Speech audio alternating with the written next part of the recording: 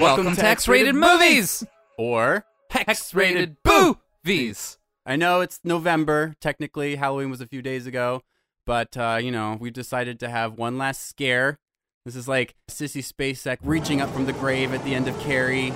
Or, at the end of the first Friday the 13th, when What's-Her-Face is on the lake and it seems calm and serene. And then Jason actually jumps out instead of just the mother. Or at the end of Invasion of the Body Snatchers, where it turns out Donald Sutherland is actually one of the people who got... Yeah. That's this. What's that? What's that?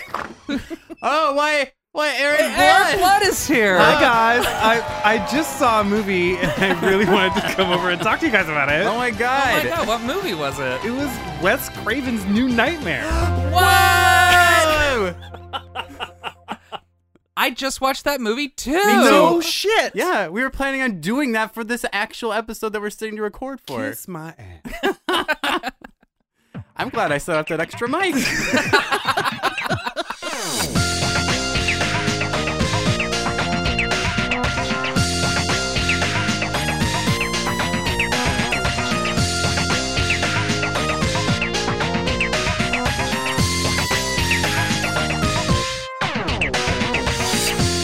guys, Wes Craven's New Nightmare is technically my choice, right? Mm-hmm. How did you all feel about it? So I feel that while not a perfect film, the ambition and the creativity and the thinking outside the boxedness of the movie elevate it to be a great film. Oh, so you like it. That sounds like am positive. Pro New Nightmare. Eric Blood, how do you feel about Wes Craven's New Nightmare? Oh, it's terrible. Fireworks. Succinct. I have a question. Okay. When was the first time you saw New Nightmare? Early 20s. Early 20s? Yeah. But like, in its in the movie's life, when around did you see it? Early 20s, so 2008, 9-ish. Okay. Yeah, see, I saw it when it came out on pay-per-view. So that was like 94, 95. It might have been the year it came out, or it might have been the next year. Have you seen it since then? No, I think I saw it that time, and then 25 years later I watched it for this podcast. And guess what, I land kind of right in the middle of you two. I have positive things to say, and I definitely have some negative things to say. I have a couple of positives. I have like, a couple it's of not good positives. Perfect. Like, there's definite negatives to this film. Yeah. But You said it was great. it is. No, it is great. Wait, did he say? Will you rewind the tape? Did he say it was a great film? Yeah. I'll go to bat for this one. It is a great film, especially because of the time that it came out, like the time that it was produced. Yes, I think that's very important. I'm glad you brought it up, Eric, and I'm glad you're bringing it up now, because when it came out is very important. Yes. To the casual movie viewer, it may not seem like anything special, but like if you have it in context of like this was pre-Scream, but like post all the 80s slasher movies like dying in franchise wasteland. It's like, Jason Goes to Hell was like the only Jason movie in the 90s. The Halloween franchise had pattered away and died at this point. I mean, even like the final Nightmare, the last Freddy's movie was, a couple years before this. And like that franchise, and they talk about it in New Nightmare, but that franchise basically became just like Freddy was like a sketch comedian at that point. Yeah, a drag queen. Yeah. He's standing in front of a brick wall being like, ugh. Yeah, he's like, how's everybody doing tonight? No, he was straight up like adjusting his wig on stage. Like, he was a drag queen who just like negged you, and then stabbed you. It's like he called you bitch, and then he stabbed you, and then he started filing his nails, and he made those big long and he claws. made some pun about it. Nice hearing from you, Carlos. Which was cute in 3. Yeah, Ryan and I just saw 3 a couple months back. 3, that was like the first time that had really happened, where it was like the killer is hilarious. It's cracking jokes. Up to prime time, bitch. Yeah. Or I still think the Let's Get High with the needles. Oh, like, yeah. That's good. Like, that was classic. Well, okay, so I think that like the timing of this is important. Very. Still, just because, not just because of where it is in like movie cinema history, but also where it is in like socioeconomic. Let's see how to explain this. Like, number one, landlines. We get all sorts of different kinds of phones ringing to like interrupt people. I think that like that's a type of horror that like people today don't really understand. The horror of being interrupted? The horror of a cord on your phone. Just how loud those old fucking phones were sometimes when like the house is nice and quiet and all of a sudden you hear this like that's true.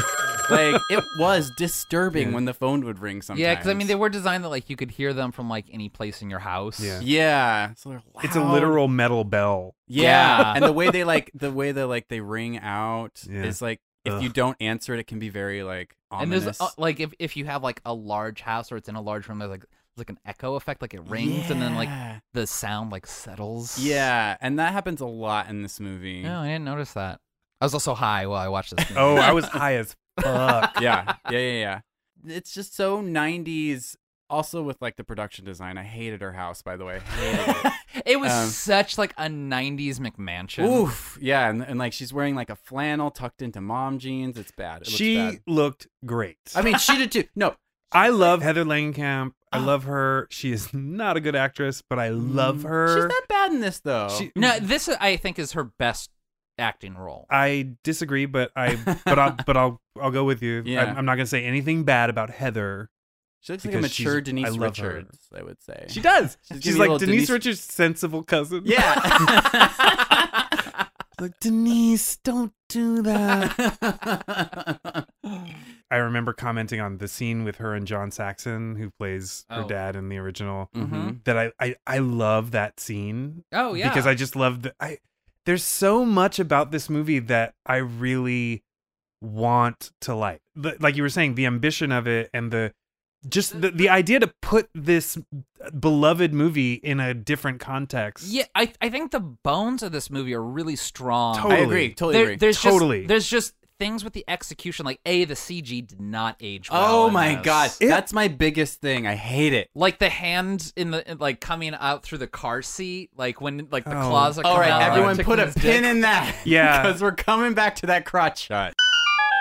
No, but like the final thing when Freddy finally explodes in the fire and there's like that zoom in, that is bad. Yeah. Those FX people should be embarrassed. But I don't know, it was what, 94? When did this movie come out? 94, yeah. 94.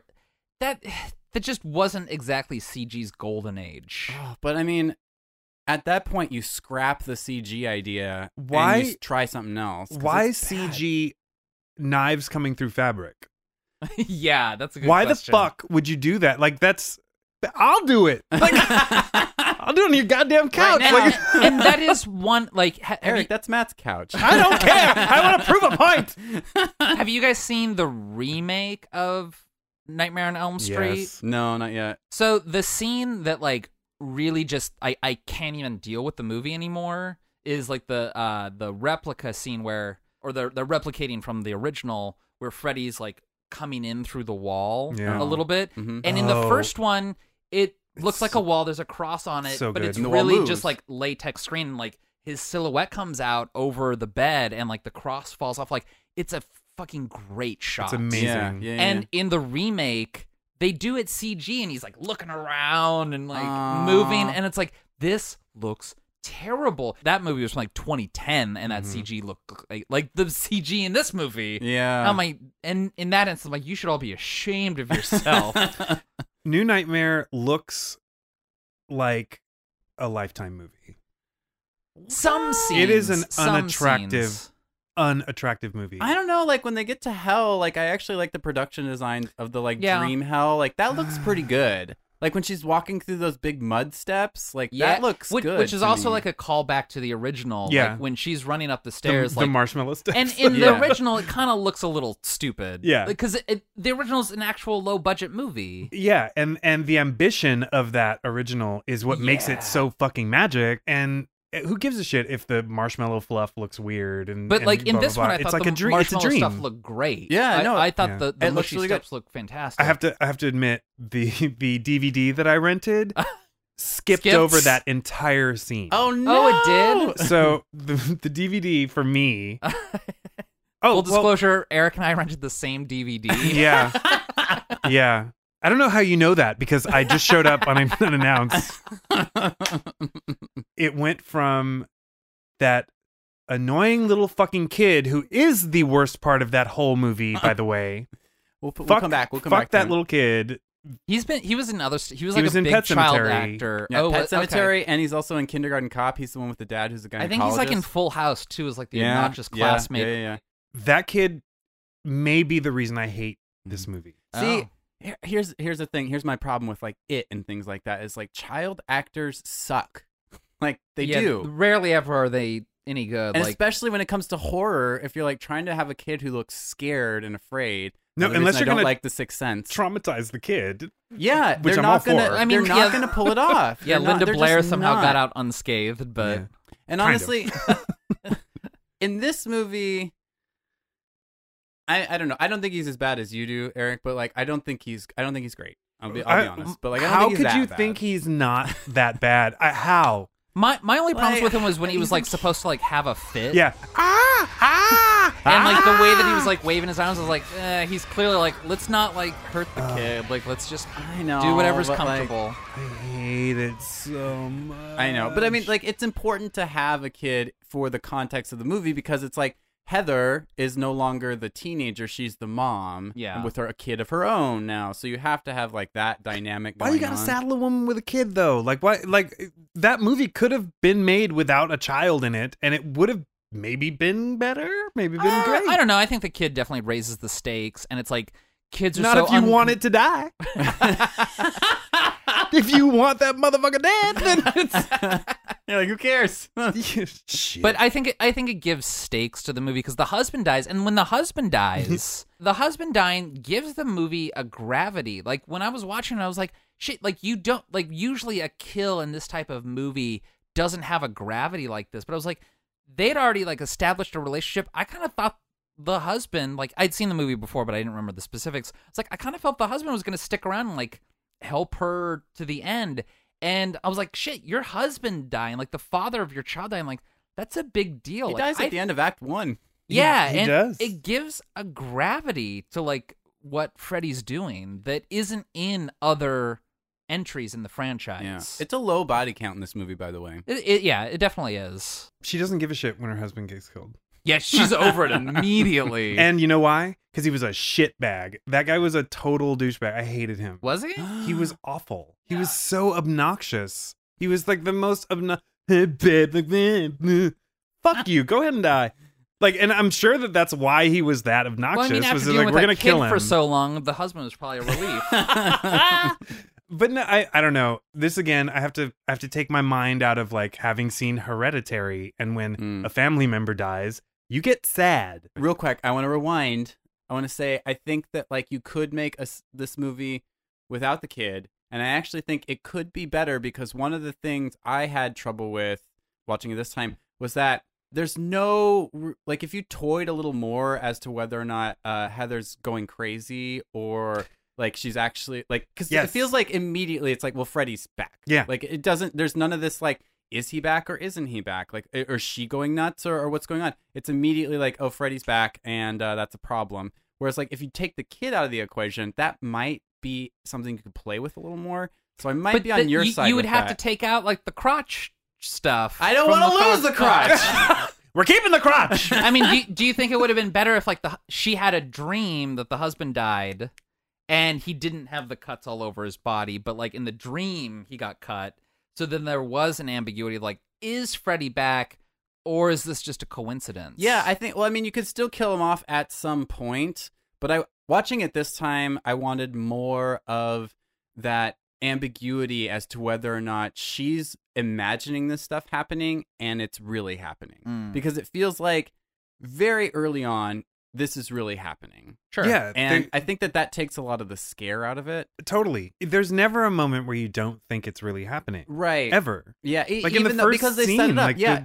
They set it up to be like, this is because it's a meta movie. I guess we should like point that out right away. It's a movie about movies. Yeah. And like the first scene is a movie that's being filmed, but it's also a dream. I don't know, but that's also a strength of this movie too, because it feels like that's what the one of the best parts about the Nightmare on Elm Street series is that like it blurs the line between what's reality and what's like the dream times. So I have a lot of thoughts. Apparently.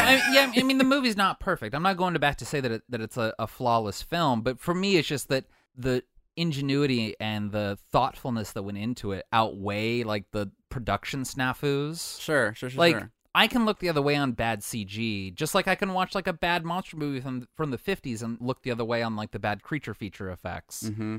But the fact that like Wes Craven, who wrote and directed the movie, he's thinking so outside the mainstream at this point. Yeah. Like, all these other franchises are literally just like beating a dead horse. They're doing the exact same thing over and over and over and over again. And then Wes Craven comes out and like, this is so radically different from, you know, Jason Part 9 or Halloween Part 5. Like, this is so far removed from that. And it's also like a stepping stone because like you can see where he was going like into Scream territory. Yeah. So yeah, it definitely like looks like it's from the 90s, and like, you know, the child actor who was a big child actor at the time, you know, I can see why he was cast in it. I don't know, like it's easy for me to ignore all that because it's such like a smart script. That being said, not great dialogue script. Okay, I think I wrote this down in my notes. When she's the scene with her and John Saxon after her husband is dead. I love John Saxon. I do too. He's amazing, and he says just, to her like, "How you doing, kid?" And she says, "Hanging in there." Everything about Dylan's behavior is understandable for a kid who just lost his father. How does a child process a thing like that? I don't know. I just want to take a minute for John Saxon, who Wes Craven. I watched like the 4.5-hour documentary "Never Sleep Again" on the Nightmare on Elm Street franchise. Mm-hmm. And Wes Craven talks about John Saxon. He's like, one of the nice things about working in independent cinema is that oftentimes you come across these really seasoned actors who've like done everything. They've like, you know, John Saxon's done kung fu movies before even, and they have none of the baggage of like a star. Yeah. And he's like, that's John Saxon. Like that's like the Quentin Tarantino method of casting. Yeah. I mean, R.I.P. Robert Forster, who I think is exactly in that mold as well. Like Robert Forster, if you look on IMDb, has like 160 movies to his credit. Yeah. But John Saxon, he's such a good actor. And I mean, I mentioned that he was in a kung fu movie. He's so good in Enter the Dragon. Yeah. And, you know, the idea that you just, you know, he's in parts 1 and 3. He's so good in Nightmare on Elm Street. Yeah. He's great. Yeah. Anyway, New Nightmare is really bad. And no, because wait, let me well, I was going to say that I think the dialogue has moments of just absolute atrocity. Yes. Specifically when it's her and Wes like talking about like the nature of storytelling. I was like, I know this is important to like wrap up exactly like what's happening in this, but script doctor, please, somebody. Well, in this nightmare in progress, then, does this thing have any weaknesses? Well, it can be captured sometimes. Captured? How? And by storytellers, of all things. I mean, every so often they imagine a story good enough to sort of catch its essence, and then, for a while, it's held prisoner in the story. Like the genie in the bottle. Exactly. what about like when she's talking to Robert Englund while he's painting? So I didn't find the dialogue that bad, but his attire, whoever costumed him with those like John Lennon sunglasses, and then he's like actually painting Freddy Krueger. Oh, and his painting's terrible. The scene where the talk show scene, I loved that scene, and I do the too. aftermath of it. Where I also remember that scene as a kid, and like when Freddy's like out there like waving to people in the crowd, and the way the lights are hitting him. Like when I saw this movie as a kid, I was like, that's scary, because it was like my mind couldn't reconcile like Freddy like the character, like the meta-ness was like too much for like my like little 9-year-old brain to handle. I didn't see the whole movie when I was 9, but I saw like the claw part and that part, and it just like it really frightened me that like Freddy could like come into our world like that. Sure. And which is exactly what the movie wants you to which is think, yeah is like, oh, this is Freddy coming into our actual world. Like, you're not watching a movie anymore, you're watching him invade your own space. Right. Which and is it's like scary that, on a new level. And that's like a preamble, like he's on this talk show, but he's actually making his way into her real life. Which is a pro, I would say. Yeah, that's Eric Blood. How dare you say my name like that? And don't look me in the eyes. When I watched it last night, what I took from that scene was, and maybe this wasn't intentional, but it was Heather Langenkamp. As soon as he shows up, she's like, ugh. And I know that it was like a it's supposed to be like, oh God, that's scary because I think that he's back. But I was reading it as, oh God, he just always has to fucking upstage me. Well, I'm the star of the movie. I survived the movie. There is that. He's the monster. Fuck you. I don't think Freddy. I like that. I don't think that's necessarily wrong, because everything I've heard about Robert Englund is that like he loved doing Freddy because he loved just being able to ham it up, and he loved the spotlight. Is he gay? Robert Englund? Yeah. I don't think so.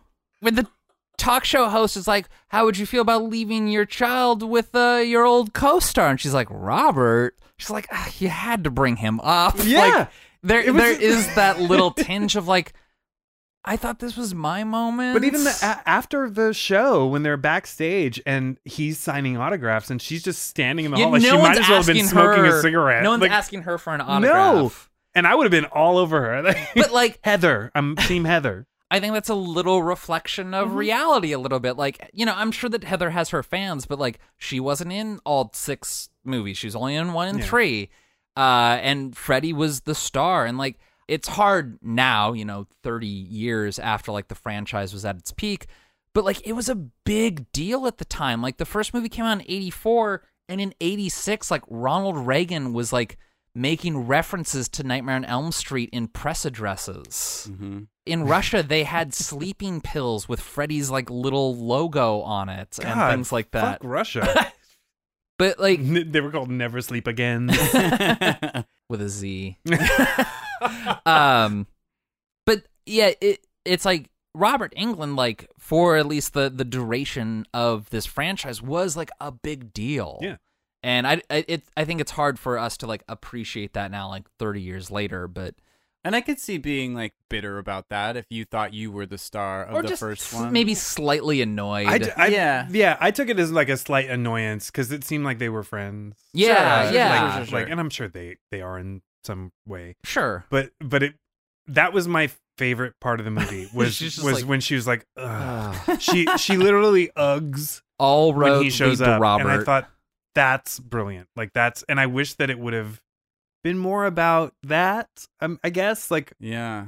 Well, but I'm place... I'm liking this thought of like, because it never crossed my mind that she was making it up, that she was crazy. I know, and that's what sucks. Never. Because like if you had taken the kid out of the equation, then it really would have focused on the psyche of Heather and like how working on these horror movies has affected her nerves. Yeah. You know, because there's a thread through this movie of like, how has starring in these movies affected your child? You know, like the doctor brings it up, the talk show host brings it up, but like if you eliminate that aspect of it and just focus on the fact that like she starred in this horror movie and maybe like it rattled her in some way, that's way more scary and adult and more interesting, which is I think what this movie is trying to achieve. Yeah. I don't know. See, I think a lot of the stuff with the kid, like no one here is a parent. Let's just say that first and foremost. None of us are responsible for a child. Yeah. You're welcome, world. You're welcome, Earth. But there's stuff like the Rex toy, which is definitely a stuffed animal that I had when I was that kid's age. Like it being cut, like I kind of felt like, oh man, if I was like a kid and like I had my stuffed animal cut like that would hurt me. Like I'd be upset about that. Well, then here, let me pose like, this. I think the kid is a better proxy for the audience than Nancy is. But I mean, I know that like Freddy's supposed to be like the boogeyman for children. But like this installment of this series feels like it's trying to take a step into adulthood. Yeah. And so if you're going to do that, be adult about it. And I know that like they're saying like, well, being an adult means like having children, but like, I don't know, focus on adult problems. Don't focus on the fact that like parenthood is an adult problem. It is an adult I know, well, but like for some. Yeah. yeah. If you're doing it right. I guess so yeah, fair enough. Like maybe I'm saying that from a point of privilege of not having children at the age of 39. I'm glad that you say Fine. that not having children is a privilege. Not having children a privilege. It's great. It's an honor. Don't do it if you It's can. actually an honor. But here, let's go a step further with this. We can keep the kid. Let's say we keep the kid. Don't have the kid be that involved in like a Sure. possession or in all that shit. Have it still If be she's her. just concerned about the safety of her child, Yeah. cool. But This because bullshit you know what I think with the like the freakouts, I the know, the like, the climbing to the top of the jungle gym. dumb. Yeah. Because you know what I thought was actually the scariest part was when the phone rang and The tongue came out. Well, no, Oh. when Freddy's like, I touched him, Okay. and it's like there's a molestation thing to that, and like Because he was a child molester. And then that's when the Yeah. tongue comes out. that's scary. Like someone on the phone saying like, I touched your kid, and so like yeah, if the possession thing wasn't in there, but like just that little hint that like Freddy molested the kid. Mm-hmm. Yeah. That I think is scarier to an adult than anything else. But let's- Because then we're getting into like Exorcist territory, which we were talked about, where it's like, and which is referenced in this movie because he Yes. throws up in her face, which is like you're not so much scared about becoming possessed like Regan while you're watching that. You're scared of being like Ellen mother- Burstyn's character watching this happen to somebody you love. Yeah. So Yes. like that, if he had tapped That's- into that, Yeah. I agree. That would. No, have I agree there. If he had gone more down that alley, but also at the time, like they talked about like making Freddy like a child molester in the original movie, Right. But it's like no one was going to release that movie, so they had to scale it back. child murderer. Well, Fine. Child murderer but is they really fine, like yeah. that. Wasn't that always just kind of implied? Like, didn't you always just Of course. get Well, that? I mean, yes, with the thing- absolutely. If they're killing him, they're also molesting Yeah, him. no, there's Duh. like you don't just kill a kid. Yeah.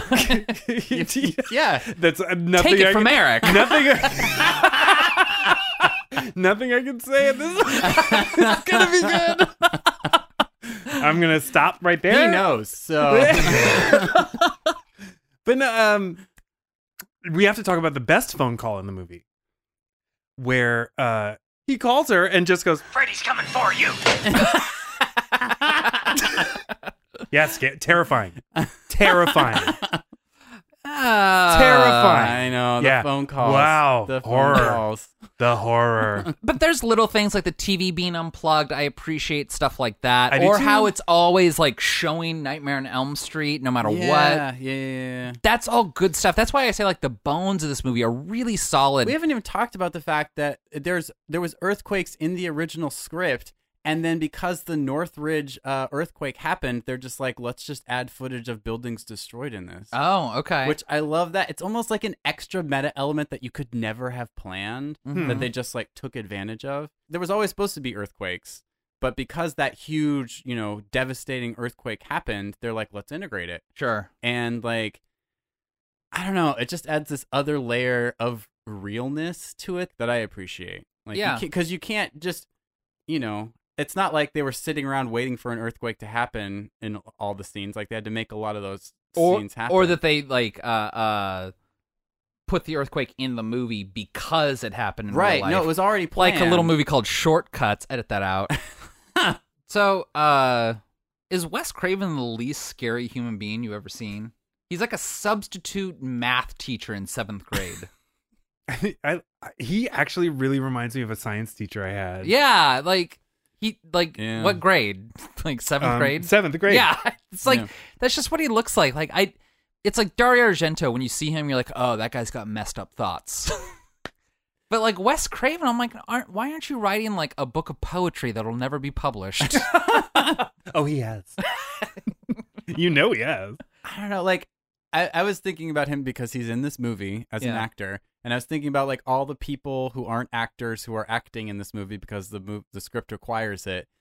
and he was one of the worst. Oh, so in the beginning, in the dream, when he's like directing, I was like, he's not a bad actor, like not great, but like I can live with it. But then when it gets to like him like having a monologue, I was like, this is why we give these to other people. Oof. Yeah, it's rough. I can tell you what the nightmare's about so far. It's about this entity, whatever you want to call it. It's old. It's very old. It's existed in different forms in different times. About the only thing about it that stays the same is what it lives for, really. What is that? Oh, the murder of innocence. And then the producer at New Line Cinema, when he was talking, Oh, was like, Bob Robert Shaye. Shaye. Yeah. come on. Robert I mean, Shaye, stay away from my camera. Yeah. Look, Heather, let me cut to the chase.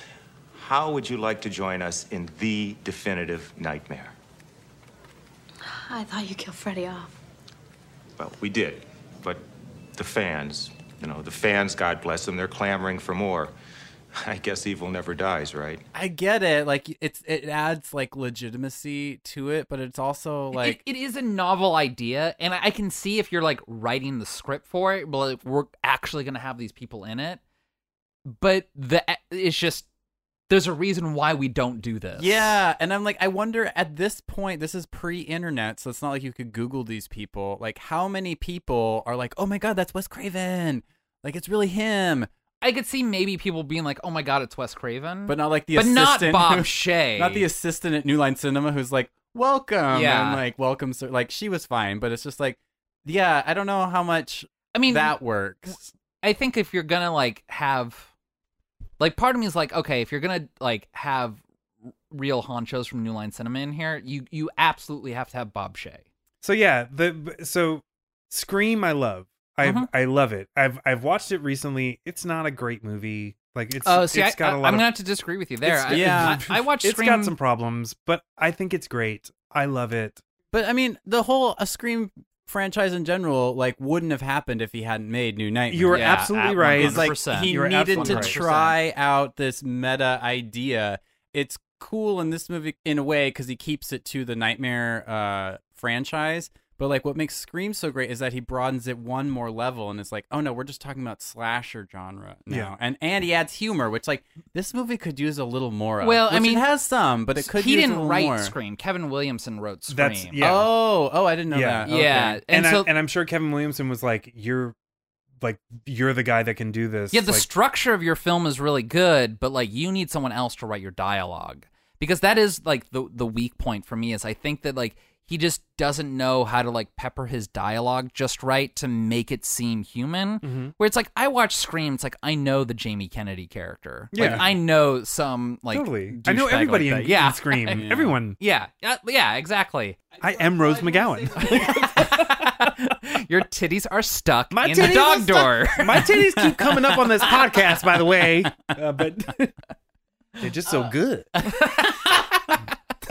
I mean, no arguing. I agree. The writing may be weak a little bit on this movie, but I think that the directing, like Wes Craven's a good director. While I was watching this time, I was just like, fuck, he really knows how to direct. He's kind of got a scene, and he knows how to make it. He knows how to keep tension going. Like he's got a flair. Well, like, I was actually going to say he doesn't have a flair, but that's his strength. Oh, dear. Like, he's got an old school style of directing where he doesn't draw attention to it. Sure. But it's like, it's hard to do some of the things he's doing. Like, there is like a from one the hospital / like freeway scene in lesser hands would be really shitty. But, like, I think it's actually pretty good watching it this time. Yeah.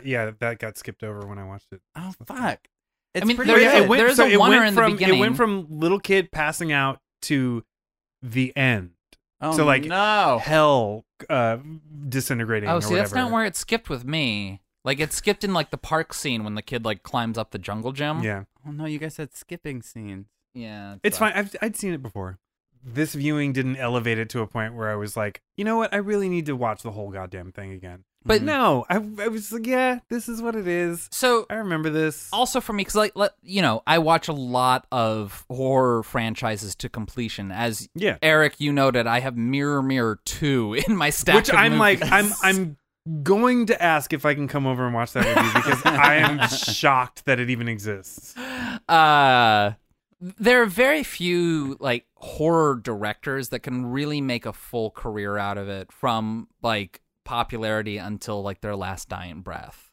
And granted, Scream 4 was not Wes Craven's best outing, but I think what makes Wes different from other horror directors, you know, your Dario Argentos, your Fulcis, you know, those people. You really said that with some nasty words. Goodness, there was some salt on that. I think Matt Have is you racist seen- against Italians. Matt's an Italian racist. He's always trying to say the word Goomba on the podcast. He's going as a gabagool for Halloween. Hey, Baffanopoli, eh? Dario Argento, I can't with him. So, I mean, yeah, he had a period. but He did, all right. and it was amazing. Oh no, it was great. No, Dario Argento in his prime made fucking fantastic movies, but with Wes Craven, I always feel like he's working around the tropes of the day. Like even Nightmare on Elm Street isn't a slasher flick in the classic sense, No, it's not. and it came out in '84. You know, at this point, like Halloween had put out its third entry. At '84, I think Friday the 13th had put out its fifth entry. And it's like, what does he do? It's like he doesn't do a cash grab. He does something that is tangentially related to the slasher genre. Yeah. He releases something different than what everyone else is doing with the original Nightmare on Elm Street. Yeah. And like he's got some highs and lows. I went on like a Wes Craven binge a couple years ago, and there's some stinkers. Like I'll tell you that. But the idea that like really, you know, most horror fans will tell you that the 90s were like a low point for horror. Yeah. And I mean rightfully so. Like name a good horror movie from the 90s and people Candyman. would be like Scream, Candyman. Yeah. But it's like instead of just putting out another sequel or like just a regular gritty Freddy movie, he like really reconceptualizes it. Yeah. And it really shows that like he was thinking outside the box on this. Like he wasn't trying to do the same thing that got money in his pocket before. He was trying to do something different. Did it land 100%? No, but like I appreciate what he was going for so much that I'm willing to overlook some like production value snafus. I mean, I'm like a reed blowing in the breeze. Like you say that right now, and I'm like, yeah, this is a good movie. And then like, you know, Eric brings up a point, I'm like, no, this is a bad movie. Like I really feel I'm so ambivalent. Like I really don't have a strong opinion one way or the other. Like where I land ultimately is that I like the movie, but I understand that it's not a great movie, and that is okay. and It this is leads okay. you to the crotch shot. Oh my god! let's- Can we just talk about it real fast? Yes, please. Freddy tickles his dick a little bit. I mean, Sure here's, does. the, His here's the dingle. thing. I'd forgotten about the crotch shot. Yeah, I had and to. it's an ECU, an EQ, if you will, of just a dude sitting in a car with his legs spread, jeans, and then Freddy coming up and tickling it with his little claw. When that appeared on the screen this viewing, I had a feeling that wasn't just like, oh, that's hot. It was like, oh Deep my god, arousal. this is like shaking me to my core. Like, I guess when I saw this when I was 13, 14 years old, that had an impression on me and like imprinted of like, I want to be Freddy touching somebody's like jeans like that. Okay. Wow. I know. This is what I'm saying. Is I mean, like, the husband wasn't unattractive. he's fine, but like Uh. just the idea of being able to like tickle a man's jeans right there. I don't know. I think it like there was something in me that like clicked when I was like, oh shit, that's a formative moment for me. I don't want to say it's my sexual awakening, but it's like it definitely has a part in it. So That's the germination.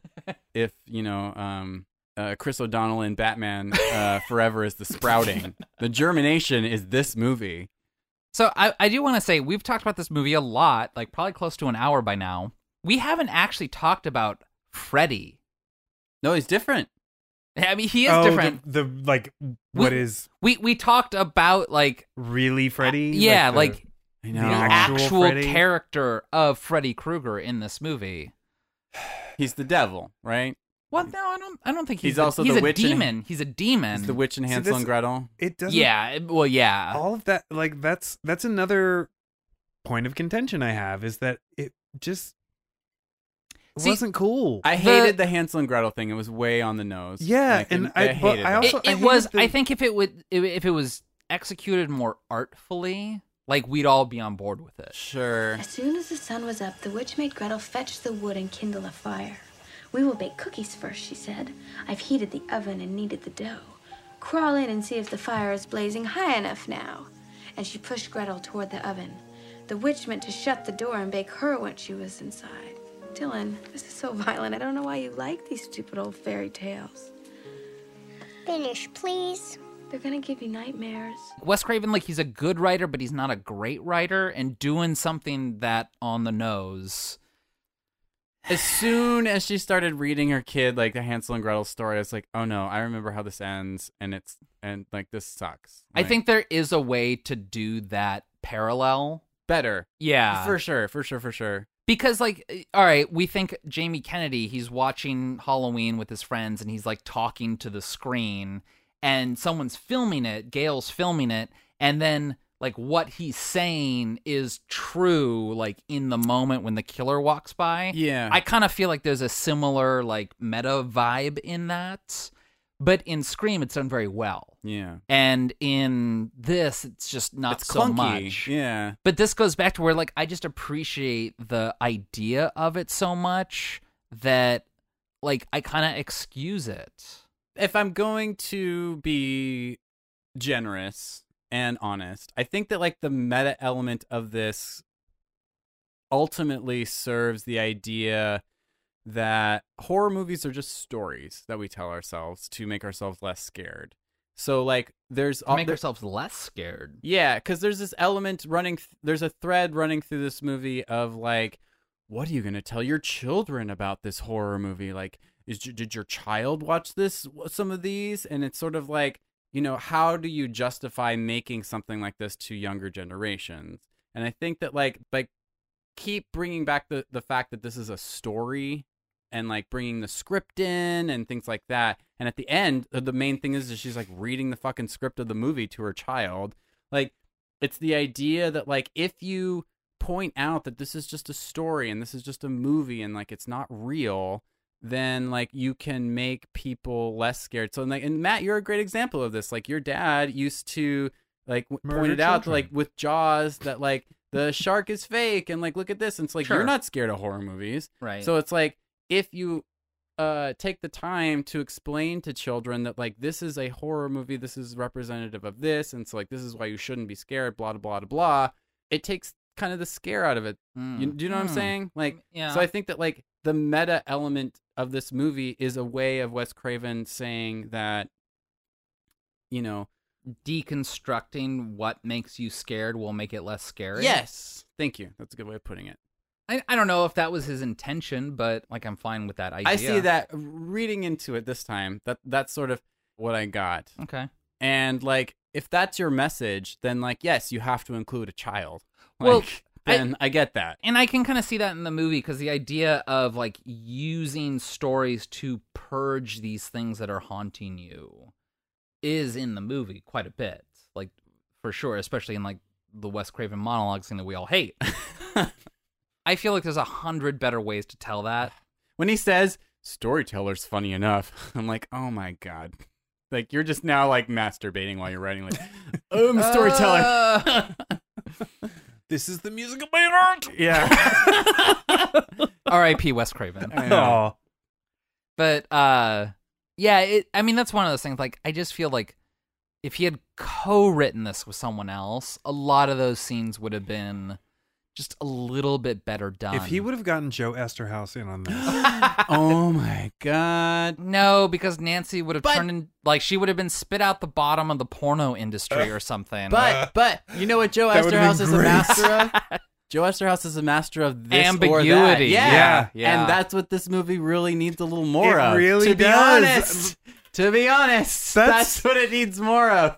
I mean, Eric's got a point, Matt. I didn't even have to say shit. It ain't up to me whether anyone should like or dislike this movie. Like it's a movie and it exists and it's not incompetent. It is a perfectly finely made movie. it was the harbinger of meta for genre movies. Definitely. Specifically horror, yeah. Right, because there were other like meta horror movies. There were like kind of comedies as well. There's like Friday the 14th with Jeffrey Tambor and or I'm sorry, Saturday the 14th. Uh-huh. Yeah. And then there's Which one I also that's loved like, when I was a kid. but I mean, Eric, all right, it's well established you don't care for the movie, but No. like even you must appreciate the ambition of what he was attempting. Absolutely. I like don't get me wrong, like my opinions are mine. Like I can only talk about how I feel about this movie and how I experience this movie, not the merit of the movie. Like the merit of the movie is vast. Like I think it's actually kind of important. It's an important movie in genre, and I'm a big fan of horror movies. Like I love horror movies. My parents made me stop watching horror movies for a month because they were afraid of me being a weirdo. And that was just last year. But no. Oh, okay. I've been holding on to this. So I watched the documentary. It's not even a documentary. It's a fucking DVD extra that they've rebranded, and it's on Shudder about Pet Sematary, about the making of the original movie Pet Sematary. Okay. Worth a watch. Heather Langenkamp was dating a crew member on Pet Sematary. I think he was the makeup guy or the special effects, something. So she hung out with that kid. Knowing that, watching it this time, I was like, oh yeah, you guys know each other. Like that's kind of cute. Like you're friends with this kid. She's already been on That's the it. set, like a Pet Cemetery, Yeah. for example. Yeah. But then also knowing that, I'm like, you couldn't like convince this kid to act. My only like complaint in terms of like the Nightmare on Elm Street franchise is that part of the fun of those movies is like the set design Yeah. and like the dream world that they build, and that's not in this movie. Like there's a little bit of like hell at the end, but the other movies like center around this, and this is mostly just based in LA. Eric, question for you. Question. You live in Los Angeles now. do. And therefore, that means that earthquakes are a daily thing for you, probably, I imagine. Every day. Yeah. At Yeah, least yeah. twice a day. You're from Los Angeles now? I was born and raised in Los Angeles 3 years ago. Have you been in an earthquake yet? 2 of them, yes. Oh my God, what's Yeah. it like? I haven't been in one, so. Really? I wasn't Really? here for the Nisqually. No, Oh, I you was weren't here actually for the- on. I lived here, but I was on a bus going to Portland, so I missed it. The one here, that one was way scarier than the ones that I was in LA recently. Oh, really? I was in French class in high school when Oh, that yeah? one Yeah. happened. I was in. Oh God, I'm gonna tell the story. Fuck it. I was in bed.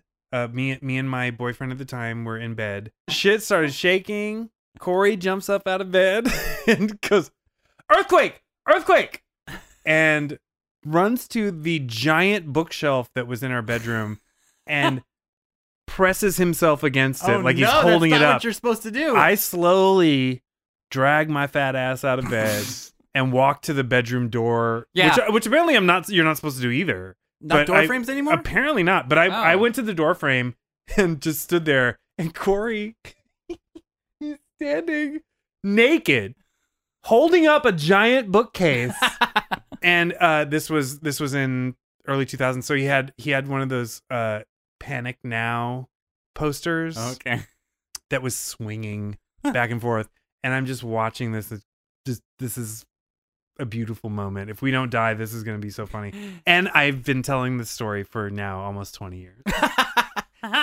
Sorry, Corey, you don't listen to podcasts, so fuck Good you. story. In like 96, we had an earthquake here. I was only in like 5th or 6th grade at the time. And so obviously I lived with my parents. I remember it was nighttime. It was just me and my mom. And I was like in the kitchen, like making Spider-Man cereal for myself, like before bed. And like an earthquake started happening. And apparently like I just like put my cereal in the sink and went to the door frame and just like put my hands up. Like, you know, they tell you at the time, they told you you're supposed to do. And my mom was like in the living room and she was like, the whole place was shaking because it was an apartment complex. It was like on like pillars, and she was like, "Matthew, oh my God, there's an earthquake! Oh my God!" And I'm just like standing there and just like, this is what they told us to do in school, so I'm doing this. Afterwards, she's like, "I didn't realize this. I was screaming my head off, and you just look down at the ground with your arms on the door frame. And she's like, I'm a little embarrassed now. Suddenly our force majeure episode makes a lot more sense. The LA earthquakes that we were in, one was again in the morning when me and Joe were in bed, and just stuff started moving, and it was weird. It takes a certain level before shit actually falls. Yeah. Like the same day, like it was that night, the aftershock happened, and I was cooking and stuff started moving, and it was long enough that we got our phones out and were able to like record it. But really, you know what it's like? It's like you're in a haunted house. Like it feels like your house. We is actually haunted. had like a 4.0 here 6 or 7 months ago. What? Yeah, it happened at like 2 a.m. I was over at Michael's place, and the bed started shaking, and I literally just thought it was him like tossing and turning, like he's not a good sleeper. And you were like, did the earth move, or was it just me? And well, like I woke up and I was like, he doesn't look like he's moving around. But I was like, the bed is definitely shaking. Like it was just going like gently back and forth. I was like, I wonder if this is an earthquake. And then it stopped. Yeah. And I went back to bed.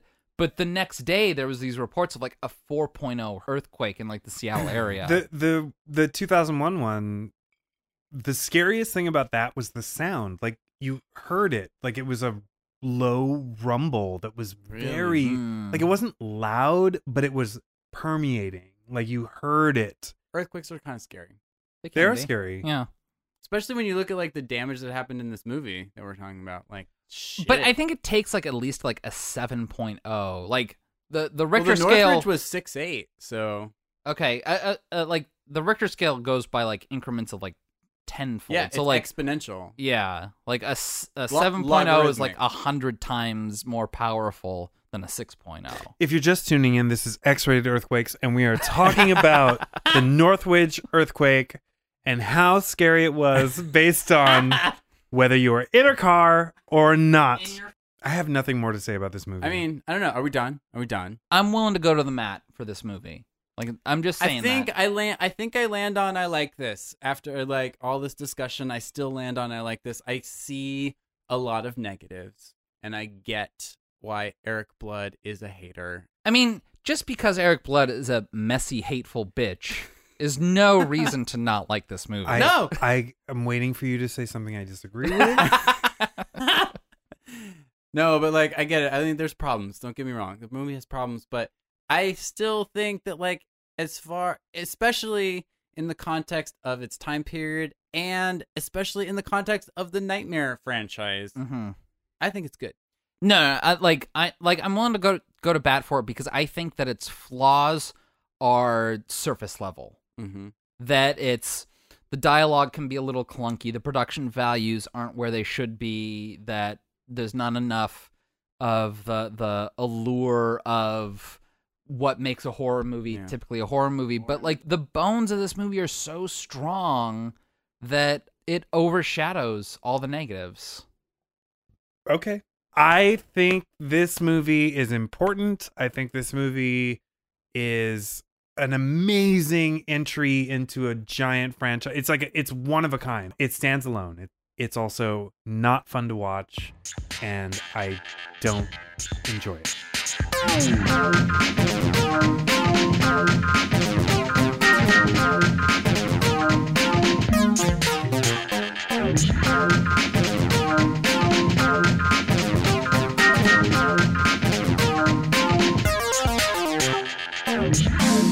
Matt, what do we have coming up next week? I have to apologize preemptively to Eric and to you because the movie I'm picking, it's coming out on Veterans Day. And I wanted to choose a movie, not a war movie, a movie about the vets. Okay. And this is a movie I know that Eric likes, and if you're here next Monday, you're welcome to join us. It's also on the AFI list, which I know is verboten with us. I'm doing MASH. Oh my God! Because I wanted to do something that was specifically about vets, not about war. Okay. And MASH is a war movie that takes place during wartime that shows no war. You've seen MASH, right? I have seen MASH. Yeah. How recently? It was a good 10, 12 years ago. God, Been a you're while. in for a treat. Been a long If time. you're around, I am around. you're welcome I back. might knock on the window Okay. and then call you racist. But And then leave. We're ready for it this time. y'all racist. Bye. Knock, knock, knock. As the Just crack I'm is gonna in pour here. myself a whiskey and then I'm gonna. Yeah, just thinking about a movie for Veterans Day, I was just like, for our podcast and the nature of our podcast, this is really the best one. Cool. AFI be damned. A rare AWOL AFI choice Yeah. from Matt. So, But we'll take it. Whatever. okay, let's plug our junk, get the fuck out of here. Eric, do you have any junk you want to plug first before we do ours? I do. Me and Rachel Ferguson have a new project called Pink Lotion. Did I tell you I was in a band with Rachel Ferguson for a second? No shit. I was in Clutch Douglas for a moment. Holy shit. Yeah, That's yeah. fucking awesome. Yeah. Anyway. Okay, so me and Rachel have a new project called Pink Lotion, and it's our EP is coming out soon. Keep an eye on pinklotion.bandcamp.com or follow us on We Are Pink Lotion in Twitter, and I think it's Lick This Pink Lotion on Instagram. We are highly sexed disco funk, and it's very fun and it's very easy to like. So get on it. I'm horny just thinking about it. You should be. So You should be. Twitter, if you want to X-Rated get Movies, some, Facebook at Rated X Movies, websites xratedmovies.com.